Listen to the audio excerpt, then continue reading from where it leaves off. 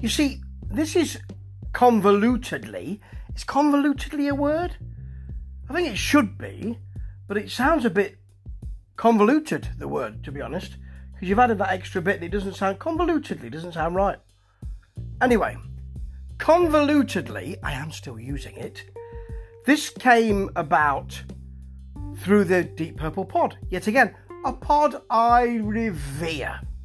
And they were looking at one of my favourite Ian Gillan, or rather Gillan albums, Future Shock. I was around when it came out because I am so old. And that led me thinking, well, John McCoy played bass on that album. And I remember really being interested in this big bloke playing bass, shaved head, goatee beard, dark glasses. I thought, he looks like a bruiser, and he plays the bass that way as well. Apparently not, though. Apparently he was a lovely bloke.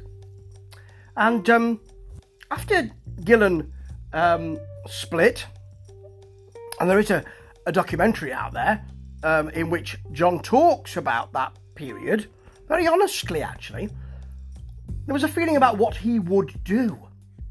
And of course he formed Mammoth with Nicky Moore, another large gentleman who sung in Latter Day Samson, and also not recently, but a while ago, produced a superb album with Manny Charlton, erstwhile Nazareth guitarist Manny Charlton, called From Behind. As he said when I interviewed him, I had nothing to do with the name, but it's a great album actually. It's something else I've got to be looking at. But it made me think, I remember Mammoth, but I remember John McCoy had his own band called McCoy. I remember the cover was his dark glasses with something reflected in it. It's actually hands and arms. I don't have the album, I used to, and it came out in 84, which is really, if it's not the dying ends of new wave of British heavy metal, which, let's be frank, even though you like, and I like, the Gillan albums, they really use the impetus of the new wave of British heavy metal, even though they didn't sound that way, to really push themselves to a certain extent. Nothing wrong with that though, but it had gone by 84, and we had a different kind of rock music.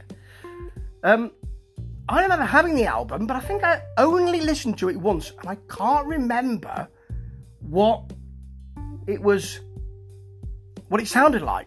Well, now I know.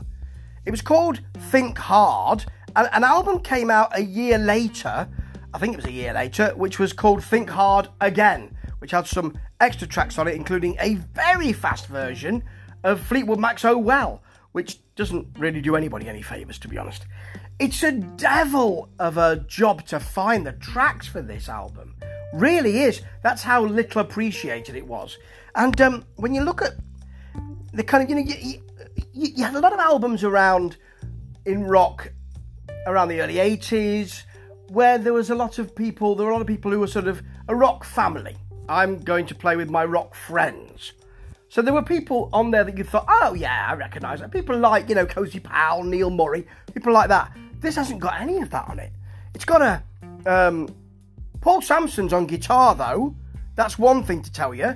Colin Towns is on keyboards. That's another thing to tell you. It's making me sound a bit of a liar, isn't it? But really, what I mean is, it's not completely a family album. You've got Ron Rebel on drums and T-Bone on vocals. It's got a kind of a almost whiskey-soaked vocal. But the majority of this music, so they're not, the last two names are not names that trip off the tongue for me, or I think, oh yeah. But certainly with Paul Samson and Colin Towns, I do. And the photography was done by Finn Costello, the cover, yup. So you see, the thing is that Mr. McCoy had a kind of, John that is, had a kind of rock royalty feel to him this time. And quite right too, actually. But the music here doesn't catch light, to be honest. It's really, because it comes out in 84, it has that sort of AOR chart feel to it. It tries, or it says, we're a bit tough, but I'm not going to be so tough that it would frighten you. And if you're getting too much of these power chords, there'll be a soft chorus coming along in a minute. So Demon Rose has a kind of slapping 80s drum sound, as you might expect. It's a big drum sound, big bass sound. Another thing you might expect with John McCoy on the bass there. The guitars shimmer though. There's a kind of almost overdone 80s style gravity vocal from T-Bone. And little synth parts. It's very of its 80s time. Ride the Night, same sort of thing. The riff is urgent. It's got a radio feel to it, but then as I said, you're crashing into or very quickly achieving an 80s chart AOR feel to it. There's a very open guitar solo. Paul Samson does really well with the guitar solos here, to be honest. I'm going to say the name Triumph again, which I've been doing a lot recently. It does sound a lot like that, the kind of thing that the radio would play. The radiogram would play. Fear of the Morning, very similar.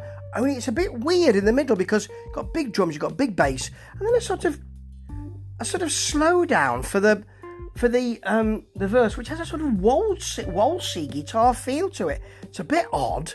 There are power chords here, but then there's a softer trilling guitar for some of the verse.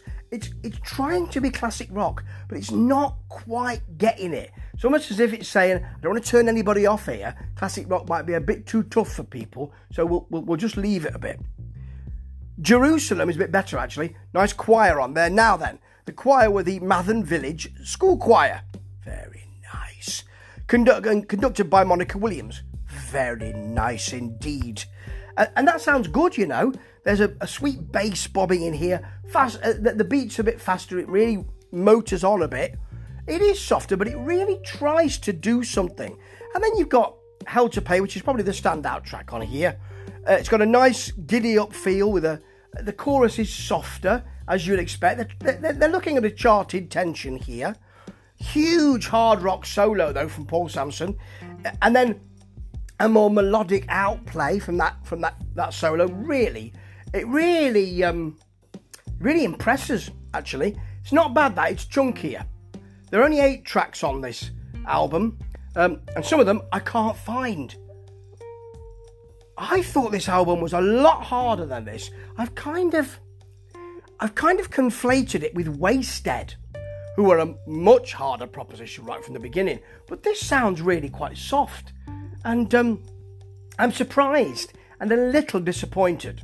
What I will do now, though, is go back and have a look for Mammoth, and then have a look for From Behind, because there's a load of good music out there to find from this Deep Purple Touched series, because that's what this is. Not as chunky as McCoy's, and not as tasty. Ta-ta.